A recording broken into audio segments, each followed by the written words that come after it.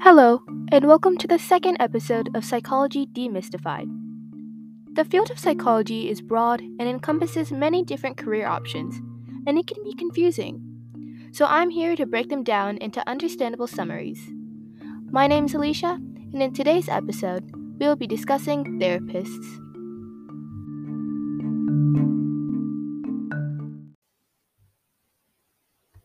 Therapists are commonly associated with the field of psychology. But what is a therapist exactly? Most people seem to imagine a thoughtful professional nodding and jotting down notes while you lie on a couch, ranting about all of your life's problems. While this may not be completely accurate, it does depict a general idea of what a therapist is. A therapist is an individual who has been trained in and practices one or more types of therapy to treat mental or physical disorders or diseases.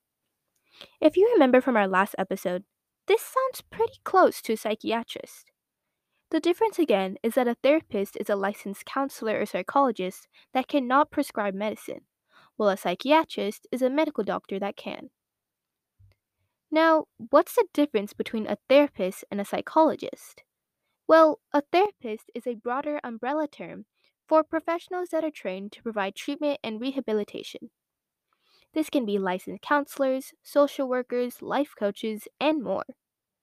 On the other hand, a psychologist can become a therapist, but they also have the opportunity to do research, which therapists do not have. To become a therapist, one must first earn a bachelor's degree, typically majoring in social sciences such as psychology or sociology. After that, a master's degree should be obtained. For some fields, you can stop at a master's degree and go on to pursue work, such as a school counselor.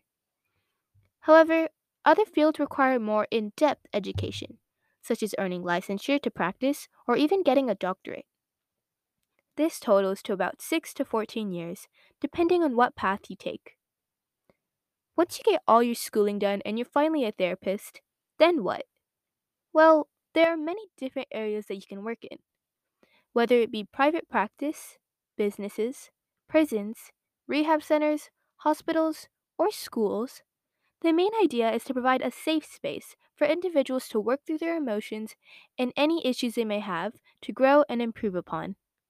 This requires deep empathy, adaptability, and constant monitoring of one's own implicit biases and prejudice in order to provide the fairest and best care possible.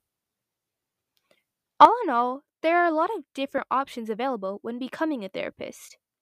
If you know that you want to be in the center of treating patients one on one, strengthen people's mental resilience, and you're a good listener, therapy may be the perfect job.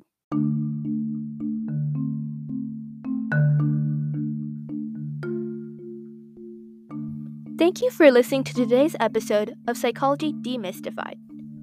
If you have any questions, concerns, or suggestions, you can reach us at psychdemystified@gmail.com. See you next time.